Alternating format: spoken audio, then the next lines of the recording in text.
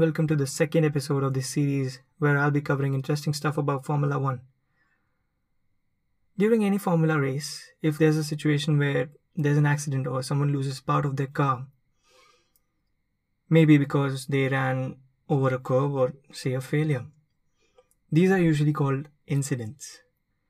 So if there has been an incident, for example, there is debris on the track because two cars touched and a part broke off and now it's lying on the track.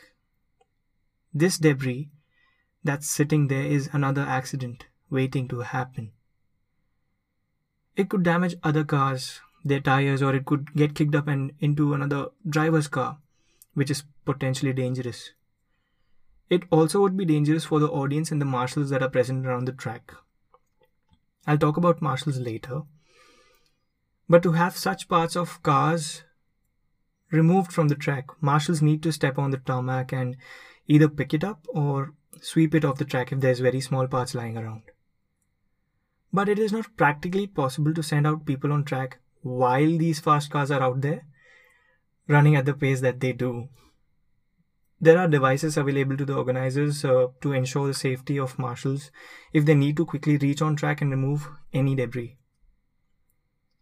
In the increasing order of how critical the incident is, they can deploy single-waved yellow flags or double-waved yellow flags. A single-waved yellow flag means slow down for the drivers. So they'll see it on the side of the tracks that marshals will be waving these yellow flags. A double-waved yellow flag warns the drivers that they should be ready to stop if it's necessary. There could be incidents where a car has to stop on track due to mechanical failures or problems. Drivers are familiar with escape roads available to them in case they need to retire the car during a race. While they are away from the pit lane and there is no way to get back to the garage, this is the best option to park their car safely. And if unfortunately they have to stop at a place where their car stalls on the side of the track, which is dangerously in the way of other cars, the firing line, as Martin Brundle says, a clearing vehicle will have to be deployed to tow away the car through the closest escape route. It's not ideal to leave a car just like that, although earlier they would leave cars on the side of the track.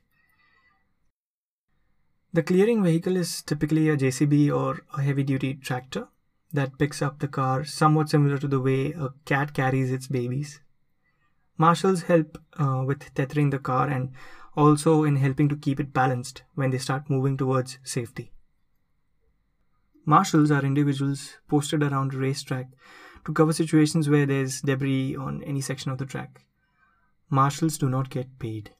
They work as volunteers because they are passionate about F1. They are fans just like you and me. But they are right up close to the action. They are not afraid of the hard manual work, and they are on their feet for most of the day. They need to have the ability to remain calm and level-headed in stressful situations and differing weather conditions. Going back to incidents where a clearing vehicle is required, while this procedure is being carried out, the marshals need to be aware of where the cars are and when they will be passing by. Single or double-waved yellow flags are effective for minor accidents, but for such major incidents, a safety car needs to be deployed. Safety car is not another F1 car. Firing up an F1 car isn't as straightforward and quick as we might think.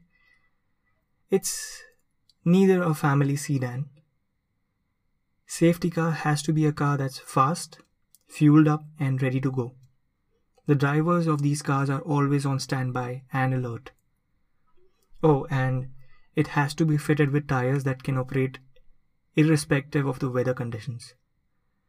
Safety cars were used starting from 1996, and there have been different supercars that were used over the years.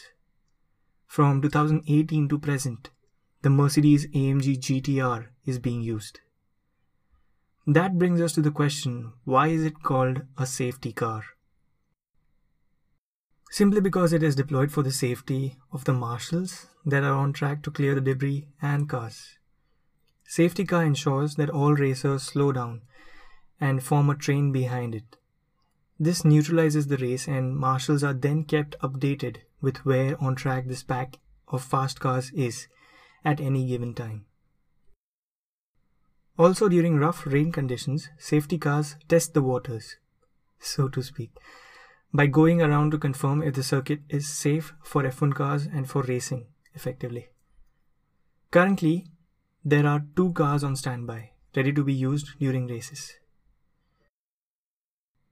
The safety car is driven by a professional safety car driver, which is currently Bernd Maylander.